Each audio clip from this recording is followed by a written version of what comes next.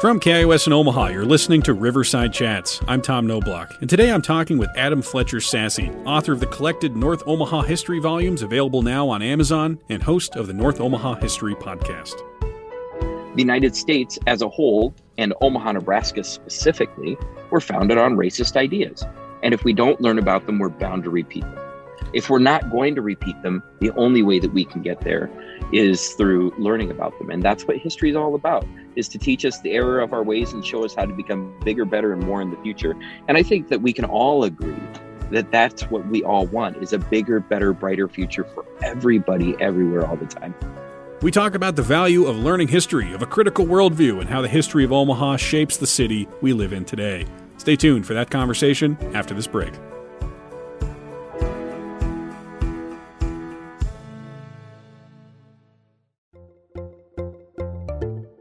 You're listening to Riverside Chats. I'm Tom Knobloch.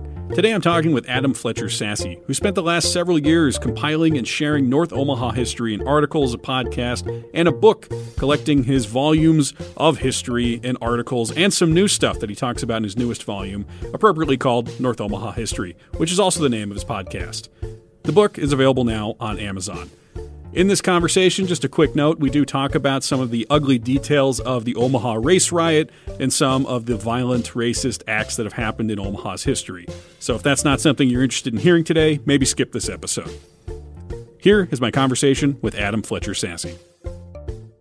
I want to start with kind of a general context, because your whole project of becoming kind of the historian of North Omaha is interesting, and especially in the context of right now where history as it pertains to race is getting increasingly politicized for a lot of lawmakers. I think 21 states, as of the time we're recording today, have proposed laws that would censor school curriculum's ability to teach what they vaguely describe as critical race theory. And, you know, though critical race theory began as a kind of legal framework and there isn't much evidence that it's actually being taught in primary, secondary schools, it's become this big sort of virtue signal in the culture war. And notably, I want to quote here. So Governor Pete Ricketts, when he was trying to describe what critical race theory is, he told the Omaha World Herald, quote, "Critical race theory," and I can't think of the author off the top of my head who wrote about this, is really a theory that at the high level is one that really starts creating those divisions between us about defining who we are based on race and that sort of thing, and not really about what brings us together as Americans. Which to me seems, it's kind of like this nebulous concept that's open for lawmakers to define however they want in the name of teaching ideas that will make you patriotic, because we're not going to acknowledge the negative, right? That seems like the kind of trend. So I guess in light of your project and that whole, I don't know, what do you want to call it, the controversy, I guess, over what they're calling critical race theory, what do you make of this trend of how we talk about our history? Well, the first thing that I'll start out with, Tom, is that I started my project back in 2009. And at that time, the whole notion of any kind of consciousness in Omaha regarding race had simply to do with how the Omaha World Herald and other mainstream media sources painted out African Americans, Native Americans, Hispanic, Latino folk, lots of different people of color as being less than white people. And it was a constant and regular trend. The news painted out people of color to be violent, to be apathetic, to be undereducated, to be ill-received by Omaha's majority white population. So that said, in 2009, and since then, there has been a bit of an evolution. Of course, the major change came with the murder of George Floyd and the massive uprisings that happened. But that doesn't mean that race hasn't always been a factor in Omaha, Nebraska. I mean, we have stories of police brutality. My book, hashtag Omaha Black History, covers police brutality in the city going back to the 1870s, focused on African American people. So this has been a long story that's gone on for a long time. And just in the last year, the Republicans have decided to make it a talking point and something to rally their troops around, as it were. What that's amounted to is attacking anything that isn't white history, anything that isn't the predominant narrative. So from my perspective as a historian, it's really about allowing for more than just white history to be not only taught in schools, but acknowledged in our society. I mean, the fact of the matter is, Omaha is a pluralistic city. There are multiple cultures existing simultaneously. But more importantly than that, the city has a racial history that goes back to its founding. And if we could start telling history from a true lens rather than just a lens that looks at white people in our history specifically, but rather a true lens that includes everybody everywhere all the time, then we'll get to a more important story, a more rounded story, and ultimately a more true story. And I'm not necessarily interested in critical race theory as much as I'm interested in the truth. As much as people want to fabricate, make up, and otherwise deny the truth, I'm not interested. So that's really what my project is focused on for all this time, Tom. Well, so I want to start with just kind of a broader question then. So like what overall is the value of learning history? That's a great question. And overall, it's a massive thing to begin to understand. The very basis of history, the advantage, there are so many adages and idioms that float behind it. One of them being, if we don't know our history, we're bound to repeat it. That alone, from that point, from that place of perspective, we can begin to understand how Omaha, Nebraska was founded before the Civil War as an extension of the race problems that existed in the United States in that era. If we continue to look, we can see how Nebraska was denied the opportunity to become a state, to move from being a territory to becoming a state when we look through a racial lens, because we understand that Nebraska was founded on a racist principle that slavery should exist. That was core to the state before, or that was core to the territory before it became a state. Then it continued, Tom, whether that was Reconstruction period, which ended in 1877 when Omaha had a segregated school, whether it was the lynching of George Smith that happened in 1890 because he was an African-American man who supposedly attacked a white girl, whether it was the lynching of Will Brown that happened in 1919, whether it was redlining that really came into full force in 1919 and then was advocated for by the federal government in Omaha, Nebraska in 1936, whether it was the segregated schools that happened all the way into the 50s and 60s and the end of segregated schools supposedly by the federal government in the 1970s. If we don't learn about these things, we're bound to repeat them. The problem with repeating them is that they are racist. And there's no two ways to slice that, Tom. I mean, the reality is the United States as a whole, and Omaha, Nebraska specifically, were founded on racist ideas. And if we don't learn about them, we're bound to repeat them. If we're not going to repeat them, the only way that we can get there is through learning about them. And that's what history is all about, is to teach us the error of our ways and show us how to become bigger, better, and more in the future.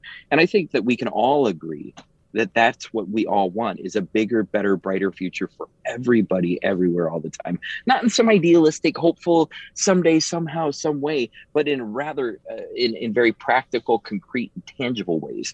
And history shows us, can give us a pathway and help us make multiple pathways to get to that bigger, brighter, and better future for everyone. The only way, though, is by acknowledging what's happened and then looking forward to what's coming, rather than doing one or the other exclusively. So I think it's interesting you talk about the learning history helps you from repeating some of the same problems. And I was thinking about that today, actually, as I prepared for this interview, because I was, I was listening to some of your podcast and particularly thinking about Will Brown.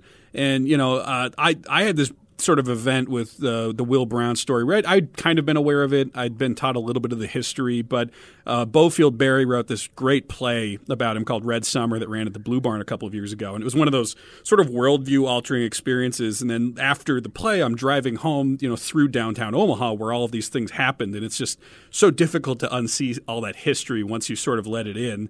But so I thought there's kind of an eerie resonance with it, because in the light of what happened, especially with the courthouse, and then you think about like the insurrection that happened earlier this year, I guess I'm seeing I'm not necessarily seeing people in power learn from history, but maybe we could talk about that for a second. So could you tell us a little bit of the history of Will Brown and the impact it had?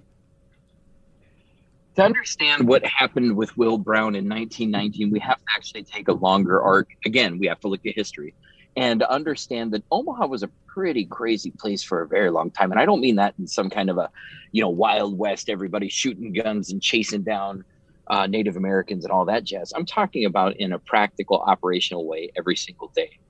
There were European ethnic immigrants all over the city. There were the Scandinavians, Bohemians, Germans, English, they all intermixed, they all interplayed, but they were also very segregated in their own neighborhoods. Omaha, we all know about Little Italy in south, just south of downtown. But did you know that there was Little Italy just north of downtown? Did you know that the Scandinavians had an area called Little Stockholm? There was an area that was called Little Russia, Little Bohemia. We had, of course, South Omaha and all of its different packing plants, but North Omaha had a whole bunch of ethnic communities as well, including the Irish and others. So Omaha in around 1910 was just, it was alive with all of this diversity. But the craziness really comes in around the law. Politicians didn't have power over the people, as it were. Law enforcement did not have power over the people. They tried. Omaha had a police force, but it was disproportionately small for a very long time. That all started to change around 1917 when a mayor named Ed Smith was brought in to be a reformer. He was going to bring law into Omaha and really straighten the town out. Omaha was run by a political boss. His name was Tom Dennison. Tom Dennison, the Gray Wolf. This guy was notorious for having his thumb on top of almost every criminal element in the city. But he was called a political boss, not a criminal boss, because he was also in charge of the politics of Omaha. His guy was the mayor, a guy named Jim Dahlman. They called him Cowboy Jim. Cowboy Jim wore a cowboy hat wherever he went. He worked out in Sydney and done a whole bunch of shenanigans. But Dennison got Dahlman elected 5 times as the mayor. And in those 5 times, Dahlman let the city just go wild. There was prostitution, and we're talking about downtown Omaha as we know it today, between about Capitol and about, we'll say Pacific. It was just a haven, not just for the old market or, the warehouses, not just for that, but also for prostitution, for gambling, for opium dens, for all kinds of shenanigans. They were packed down there. There was an area called the Sporting District. It was also, that was backed by another little area called the Burnt District. It was called the Burnt District because the women who were there were considered to be used up because they all lived in the cribs that were in the alleyway, which were all prostitution, basically prostitution sheds, where young girls would sell their bodies for money. And that was the kind of city that Omaha was. It's suburban areas, it's residential areas, a little bit nicer at times. But in reality, 1907, an area in South Omaha that was called Greektown was burnt out by a bunch of rioters who were rioting against Greeks. And they were rioting against Greeks because of anti-Greek hate, because Greeks weren't seen as white people, but they were also rioting because of that ethnic tension. And it was so vibrant all around the city. So picture all of that happening. Then the World War comes. Americans are sent off to war to fight in Europe against the German hordes and all of this jazz. Well, these guys, these white guys who went over to Europe, there was a division of African Americans from Omaha who went to Europe, but not as many as in World War II. Anyway, the white guys who went over, they came back and found their jobs were gone. Their jobs in the packing plants, their jobs on the railroad, because those industries were desperate for workers to keep their operations going. They actually went to the South and encouraged African Americans to move to Omaha to work in those industries, to be, quote, scabs and line breakers against the Union and all of this. It had been happening for a couple dozen years before that, but during World War I, it really picked up.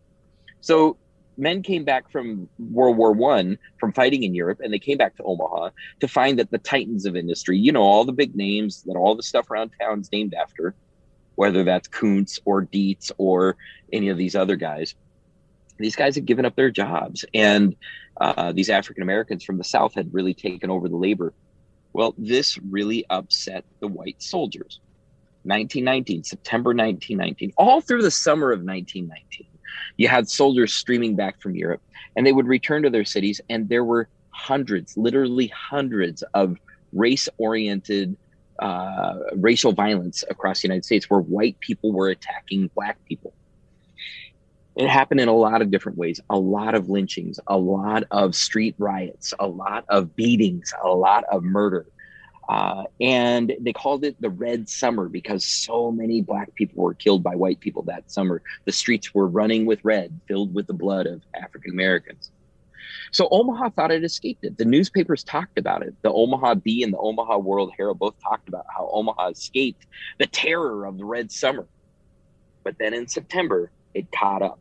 And when it caught up, Tom, it filled the streets with a venom that the city had never seen before.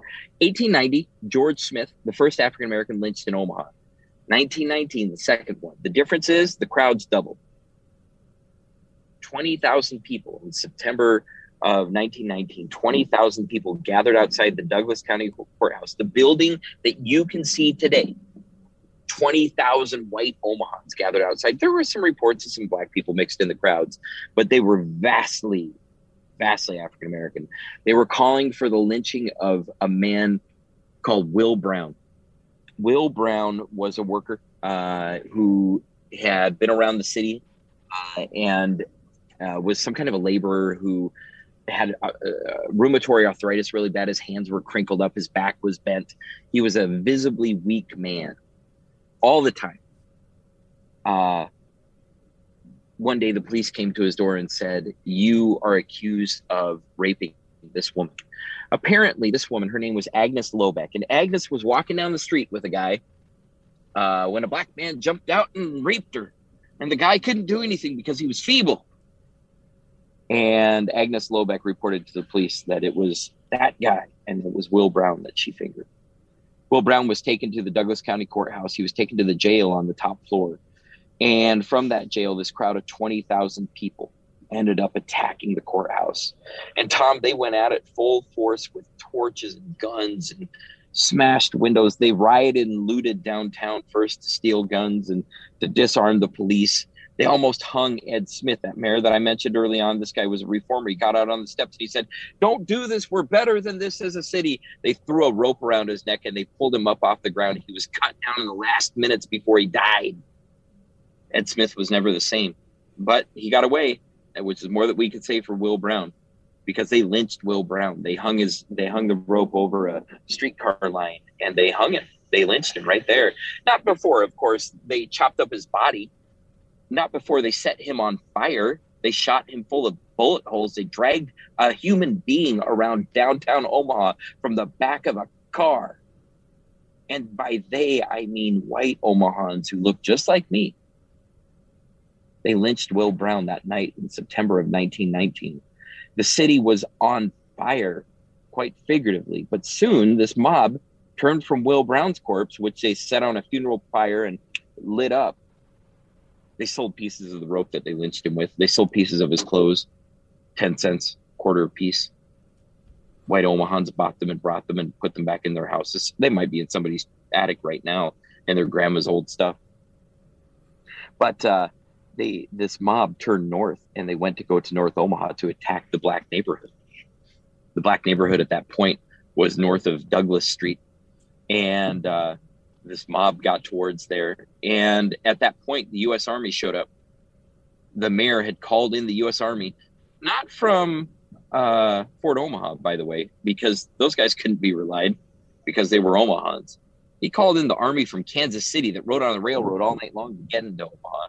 And they got there and they formed a line around North Omaha, around the black community specifically, from 16th to 24th along Cumming Street, from coming up to Lake. They put Gatling guns at each of the major intersections, 16th and Cumming, 24th and Cumming, 24th and Lake, 16th and Lake. And they said to African Americans, if you stay within this boundaries, we'll keep you safe. If you go out, we can't guarantee your safety.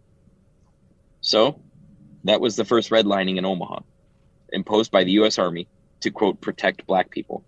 And it never ended. It's still going on today, but that's current effects. That's kind of the premise. That's the background for what happened to Will Brown and what that night began to look like. If you're just joining us, I'm talking today with Adam Fletcher Sasse, historian of North Omaha and host of the North Omaha History Podcast, as well as his book of the same name, which is available now. Well, so I talked to Mayor Jean Stothert recently, and I talked to her about the legacy of redlining, and her response to me was approximately, well, redlining ended decades ago. It's really not an issue. We don't really have a divided city. This is not really something we need to be worried about today. It sounds like you're telling me that the legacy of the history is something that should be, if we're trying to understand the city, it's something that we should reckon with in some way or address in some way, right? So, I mean, how does that story that you just told me about Will Brown, both the lead up to a mob that big, which clearly has implications for the culture of the city, and then what became the beginning of redlining in Omaha? I mean, what sort of legs did that have for Omaha going forward into the contemporary time? That's a great question, Tom, and one that isn't often talked about. But let's just look at the reality of the situation. That was 1919. Today is 2021, 100 years later. 100 years later, if you look at a census map based on zip codes showing there's a project done by the University of Virginia that showed one dot per resident according to the U.S. Census by race. And it shows the cluster of African Americans in Omaha living east of 42nd Street, north of Dodge. Period. That's it. That is where African Americans in Omaha live. That alone is the legacy of redlining in Omaha. Not just legacy as in something dead, but as something that's still happening. That doesn't mean that blacks don't live in West Omaha. It just means that there's no concentration of African Americans outside of North Omaha by zip code as designated by the U.S. Census. When the mayor talks about there being no legacy, the mayor is being ignorant of the reality set in force in 1919. The United States Army told black people they needed to live within these lines. In 1936, the United States Homeowner Lending Corporation, it was one of the projects of FDR focused on the New Deal. It came into Omaha and said, if you live inside of this area, we will not lend to you. That area was the exact same area that was highlighted by the U.S. Army as a safe zone. Also, that's when formal redlining as we know it today really came into effect. That area, by the way, is where African Americans in Omaha still live to this day. Again, we're not talking about the anomalous African American who happens to live at 142nd and Maple. We're talking about the concentration of blacks in Omaha is in one space. Black people in Omaha live in one area, and that is North Omaha, and that is the legacy of redlining. More so, though, Tom, the reality is that young people who live on 90th Street, young people who live on 120th, 160th, young people who live on Center, young people who live way down south towards the Bellevue line, young people even who live way northwest, they are less likely, and I'm saying young people under the age of 21, 25, 18, are far less likely to be friends with, like literal friends, I'm not just talking about in name only, with an African American or multiple African Americans than any young person who lives north of Dodge and east of 72nd. The legacy of redlining in Omaha also has to do with shopping. There is a food desert that exists north of Dodge, east of 72nd. Oh yeah, it has to do with healthcare.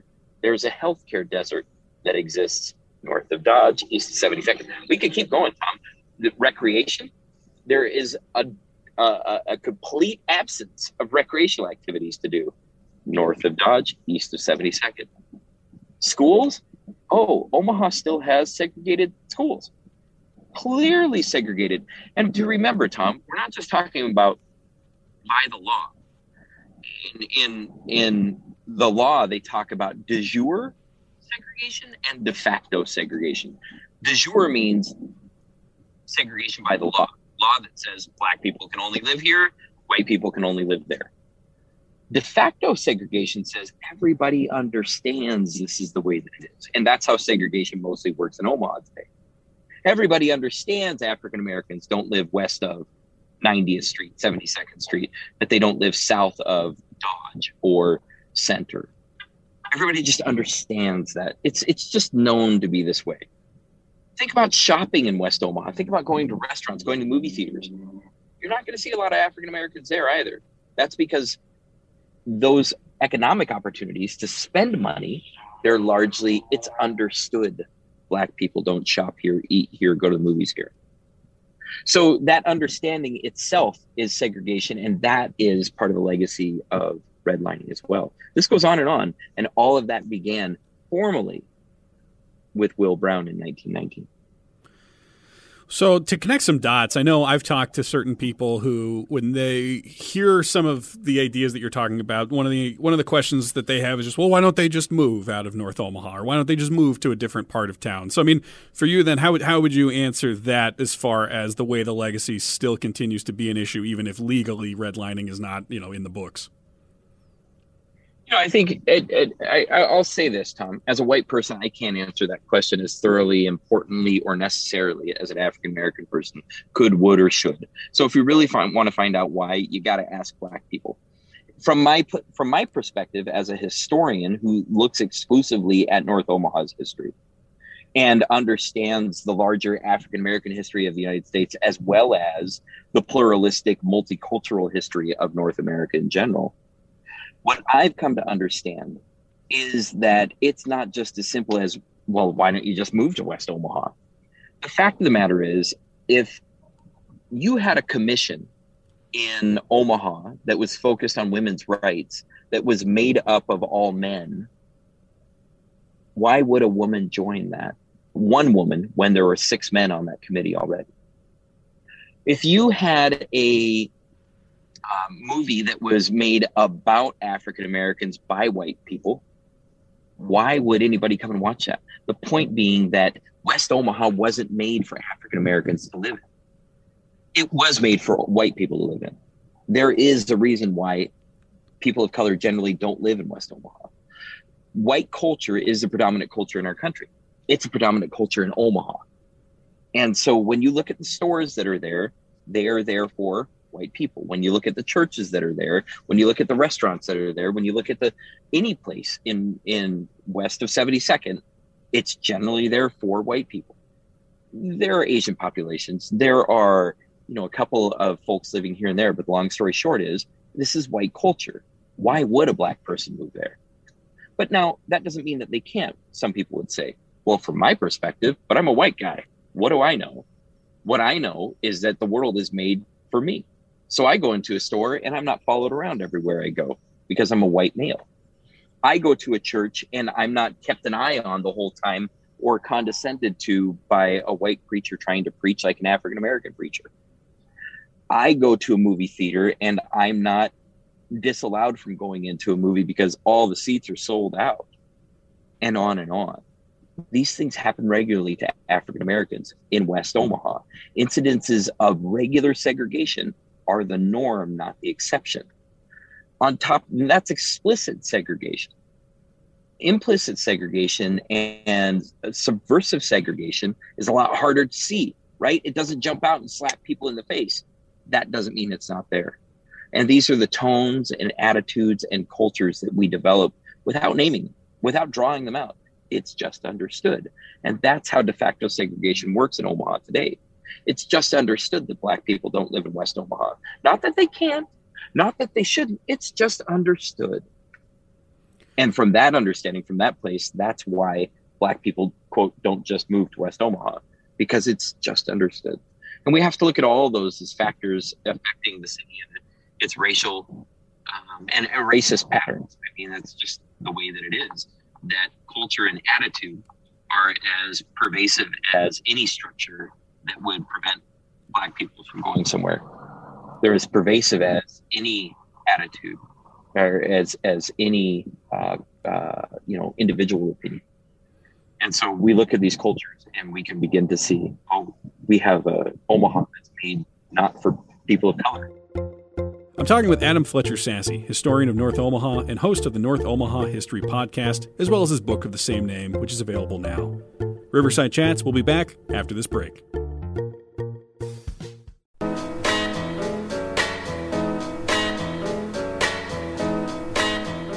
Welcome to Back Row Center, a podcast from Filmstreams, an art house organization in Omaha, Nebraska.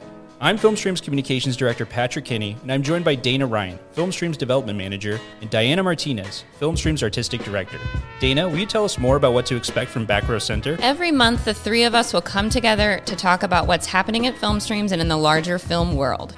Our theaters are places where we use film to put different art forms in conversation with each other and springboard important discussions about identity, politics, and art with moviegoers of all ages. We're excited to bring these conversations to you in a brand new format and hopefully have some fun in the process. As many of you may know, we've been going nonstop since our closure in March due to coronavirus.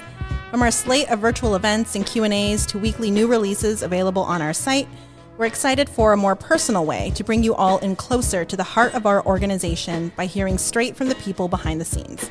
You'll get to know the three of us, as well as the rest of the Filmstreams crew, as this podcast develops. Even though we're closed, we still believe in the power of film as a collective, communal experience. So subscribe to the podcast through whichever platform you listen, and we encourage you to tell us your thoughts about future topics, the films we talk about, and stuff we need to watch through our Facebook, Instagram, and Twitter. We're at Filmstreams everywhere. Until next time, we'll see you in the best seats in the house, Back Row Center.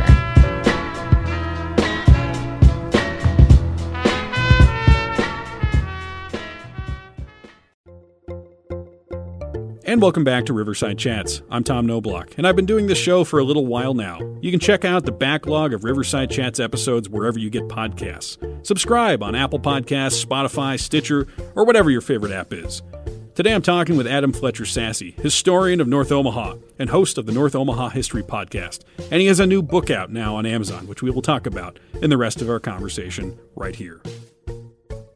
There's not only are things built culturally for certain types of people, but also certain types of culture or cultural hubs sometimes are destroyed in order to build infrastructure, which can have its own sort of political agenda. So, I mean, how does that play into the development of Omaha, particularly in terms of roads? Well, that's a fascinating question, Tom, and really begins to hint at some of the possibilities for social justice in the future of the city, let alone racial justice specifically. When we look at the history of roads in Omaha, it's actually one of the most intriguing things that I've covered. I've done a couple different articles on NorthOmahaHistory.com that really get into specific roads in specific communities. And one of the biggest, of course, is Highway 75. But also, you know, we have roads as direct as Cummings Street, or as 16th, or as 24th, or as 30th, all the way up north to 480, all the way around, including stores, including Sorensen. I mean, just all these different roadways that have all these different racial tones and overtones and understandings. When we look at that development, we can begin to understand that all these roadways, they were coded, they were signaled, and eventually they became explicit expressions of that segregation in Omaha. So starting in 1930, you know, the United States federal government began to look at how to build emergency housing for Eastern Europeans coming in from the German Empire expanding. And as that happened, they really built out the public housing projects that we knew were called the Logan Fontenelle projects. They were completed for occupation in 1939, right at 24th and Paul Streets. However, right away, African Americans, as we had mentioned, who had come in for war work during World War I, they needed cheap places to live because they weren't able to gain full employment in the city because of employment racism. So they wanted to live in these public housing projects too. The federal government doubled the size of the Logan Fontenelle housing projects and had two sections, one section for Eastern European white people, one section for African Americans. That section for African Americans extended from 16th Street to about 21st. And then the section for whites extended from 21st to 24th. And so you had clear segregation within the public housing projects, bounded by streets. However, that segregation in North Omaha had already swarmed on 24th Street between Cumming and Lake, and went 2 blocks to the east and 2 blocks to the west. So you had African Americans already concentrated into this section, now moving into the public housing projects. All of this segregation was bounded by streets. So these streets became clear definitions where Black people lived. The population of African Americans in Omaha continued to expand into World War II, and then immediately after World War II. And as African Americans left the projects, as more African Americans moved into Omaha, they moved further throughout the community. 30th Street became a clear boundary. 16th Street became another clear boundary. By the 1950s, it was understood Black people didn't live west of 30th Street. They didn't live south of Cumming. They didn't live north of Lake. Eventually, those streets expanded. But every time we look at this geographic expansion of where Black people live in Omaha, there are very clear street lines that designate where Black people live and where white people do not live. The most overt form of that, Tom, came in the 1950s when the very first conversations about the interstate coming to Omaha were happening. The interstate was designated to go through 3 different areas of Omaha. One was South Omaha, where we understand I-80 crosses today. One was downtown Omaha, where I-480 crosses today. And the other one is far north, where I-680 is.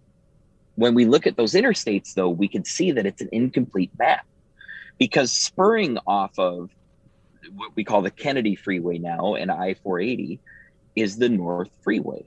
The North Freeway was originally designated as an interstate.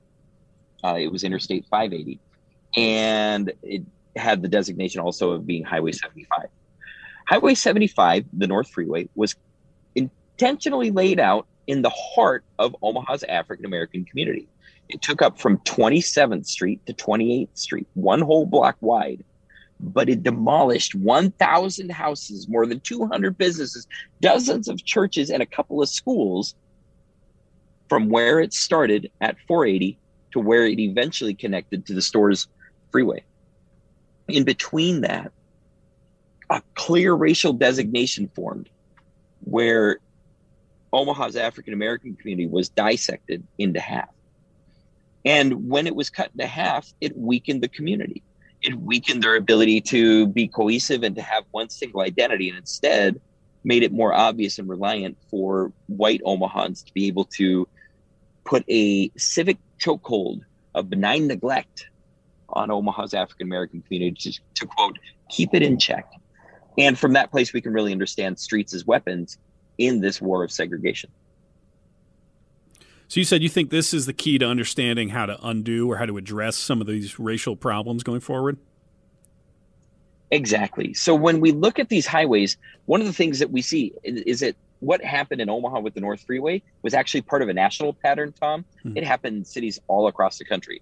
There are some beautiful reports that have come out in the last 6 months, last year, that really show how cities all across the country used interstates to dissect Black communities over and over and over again, with the same effect of weakening the community, weakening the social fabric, and really disempowering Black people from experiencing the political and social power needed in order to revitalize communities and make African-American substantial political power in the country.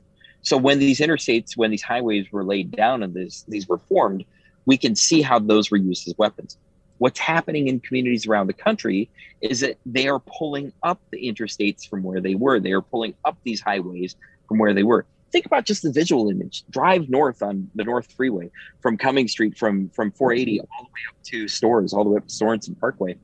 And what you'll see on either side of you is a visual wall. These berms that were put in of dirt, they were literally carved out of the ground and stacked up on either side of the interstate. Now think of the visual of the bridges crossing the interstate, of the grass covering each side. There are no trees, there are no flowers. This is urban wasteland implanted by the city of Omaha and the United States federal government with that intention of segregating the Black community from itself.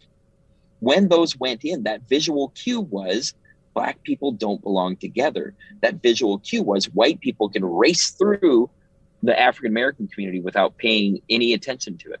That visual cue was, this is okay. This works for everybody except for Black people, but let's just let it work for everybody instead.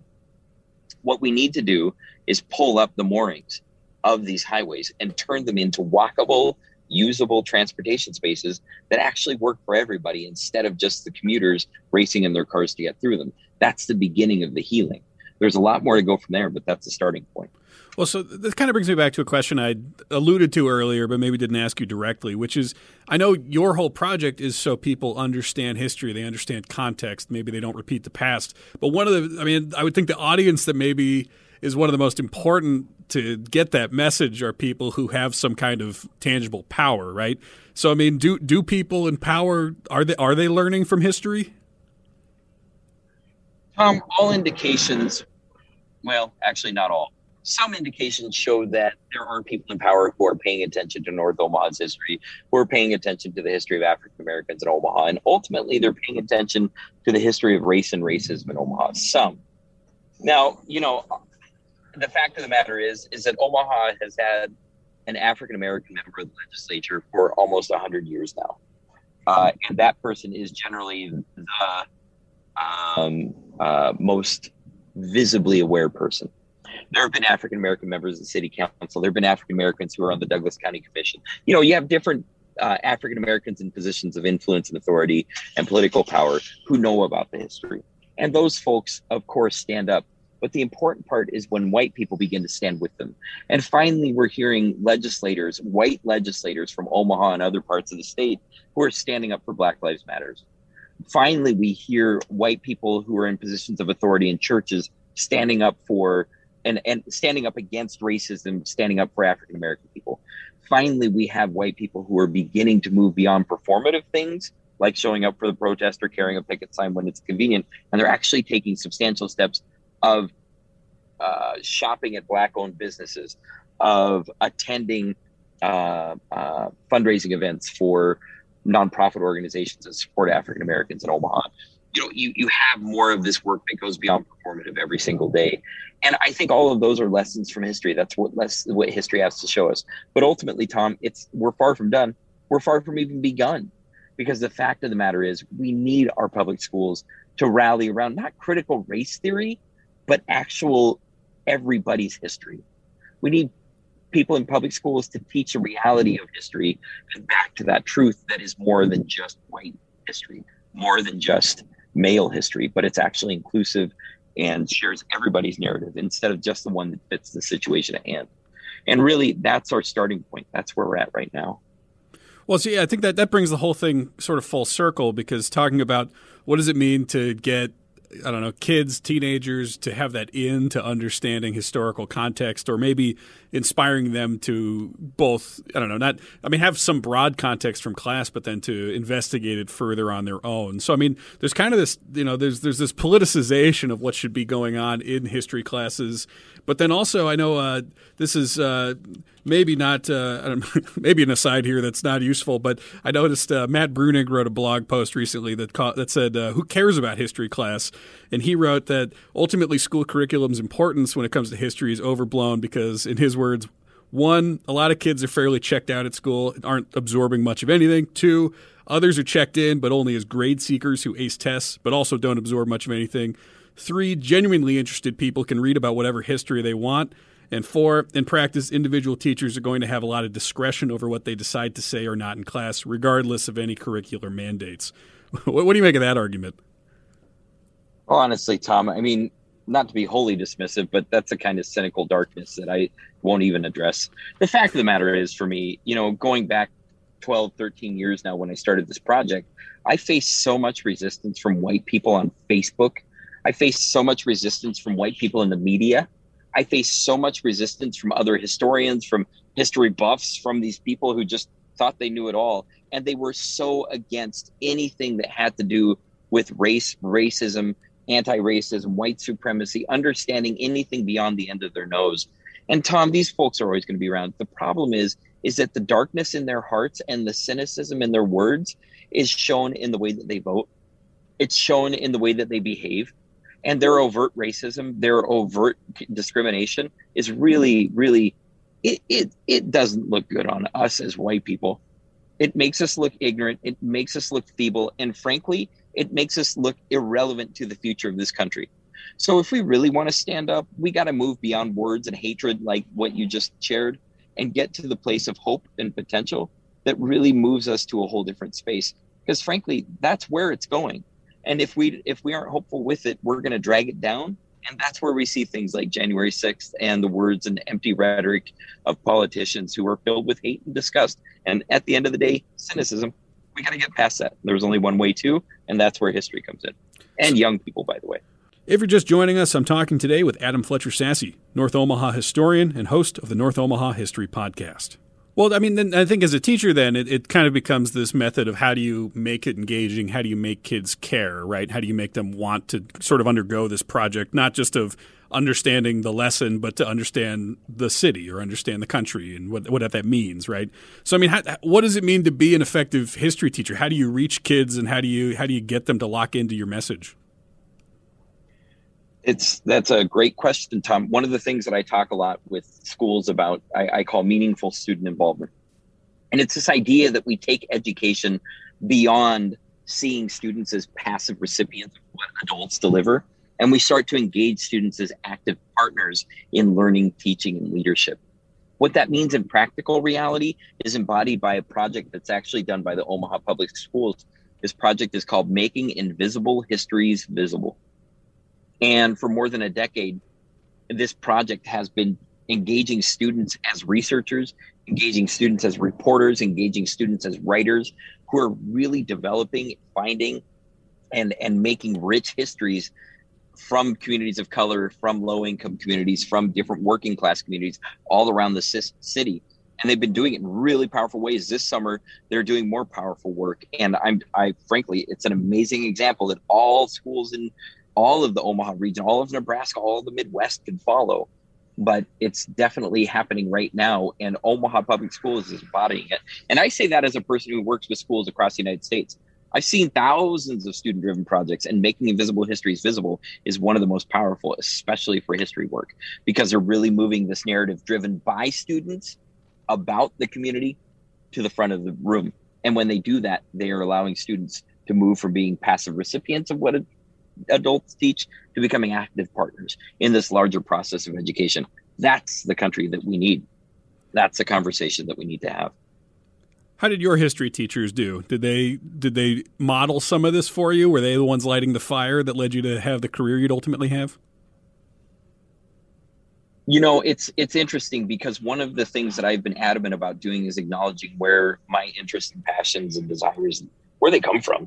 I grew up in North Omaha, 27th and Ellison. And when I was in elementary school, one of my teachers, Jeff Koenig, he sparked my interest in history by taking our class to River City Roundup events over at Fort Omaha. We got to wear cowboy boots and, you know, cowboy hats and sing old timey songs. And that was super interesting for me as a fourth grader. You know, I was a young Canadian boy who had just come to North Omaha and felt completely awkward and out of place. And suddenly I felt like I fit. Now, that was way back in the 80s. By the time that I graduated from high school, I had one really good experience with a teacher at North. His name is Mark Schultz, and Mark was a very powerful, great teacher. But I had some really bad experiences with teachers at North High School as well. Teachers who were indifferent. I had mentors in the community who taught me about Malcolm X and where Malcolm X came into North Omaha's history. I shared that in class and was told to be quiet. That's not what we talk about. I had teachers in the neighborhood who told me about the local history. I shared that in class and was told to be quiet. I failed history class, Tom. That's not good looks on me, but that is what happened.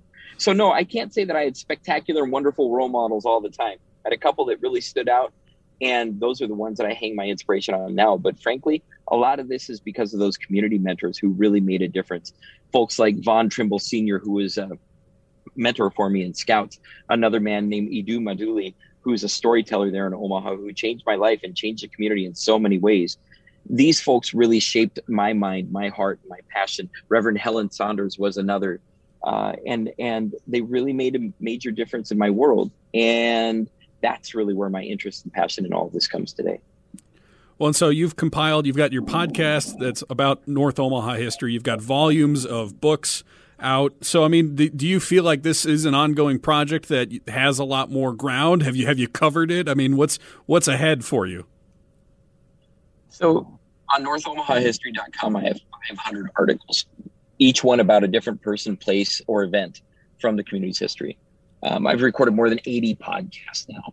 There are 5 books that are on Amazon.com, all related to North Omaha's history. So yes, Tom, a lot of that ground has been covered. But the fact of the matter for me is that I want to see schools teach this as part of the regular curriculum. The fact of the matter is for me that of the 3 volumes of North Omaha history that I've written, that covers about a quarter of the articles. I want to get all those articles into print. So there's a lot more work to do that way. I feel like I'm just on the tip of the iceberg, man. I've begun to see a little bit into the middle, but the fact of the matter is the majority of the stories are still under the waterline. But Tom, one of the things that I've come to understand is that the work isn't always for me to do. There are more people standing up for North Omaha's history than ever before. And that includes African-American history, but also the history of the old mansions that used to be throughout the community, the history of the old churches that were built to serve these leafy suburban white communities. You know, these old places and events and people that are still matter. Those stories are still there and they need to be told. But we have more projects than ever that are trying to cover that story, that are trying to tell things that haven't been told. So I'm working with people more than ever and really trying to raise the banner, not just for my own storytelling, but rather to get other people out there to get activated, involved, and to collect the stories, to share the stories, and to really get that history to grow up in a powerful way. So it's just begun to some extent. Are there any upcoming projects that you want to plug while I have you here? The most important one that I would love to share with anybody all the time, Tom, is my latest book. It's #Omaha Black History. It's on Amazon.com right now. It's 500 vignettes about people, places, and events from the history of African Americans in Omaha, Nebraska, going all the way back to 1804, coming all the way to 2000, and everything in between. It's very hopeful. There's a lot of positive history in it. There's also some challenges and some struggles woven throughout. But it's the most complete collection of Black history in Omaha that's been published so far. There are other books, there are other people, but that's what I would really send people to right now. It's very exciting for me and has a lot of life, and it's going to grow a lot. I really have a vision for all of Omaha Public Schools, high schools, to be teaching from that book, as well as other schools in the districts around the city as well. Because frankly, this kind of history has never been told, and it needs to be shouted from rooftops over and over and over. So I'm excited to share that. Why the hashtag? One of the biggest ways that I've been able to share my work is through social media. So if you go to Instagram or you go to Facebook or you go to Twitter and you type in #Omaha Black History, you're automatically going to have access to hundreds of free resources, articles, interviews, photos, all kinds of things that I've put together over the last decade. Well, I wanted to get them all into one place and into print. So I made this brand new set of stories. They're not published anywhere on the web. They're not published in any of my other books. And they're all about all these people and all the rich things that they did. But the hint is they're all vignettes. They're just short little 25, 30, 50 words, 120 words, but they could all fit into a tweet. And everyone is just written in with that, frankly, with my attention span in mind, that it's going to be quick, get it, got it, go, and move on. And you can pick up the book, start in the middle, and get some really rich information, close it, open it up later at a totally different page, start all over, and really get a different set of information that's just as exciting.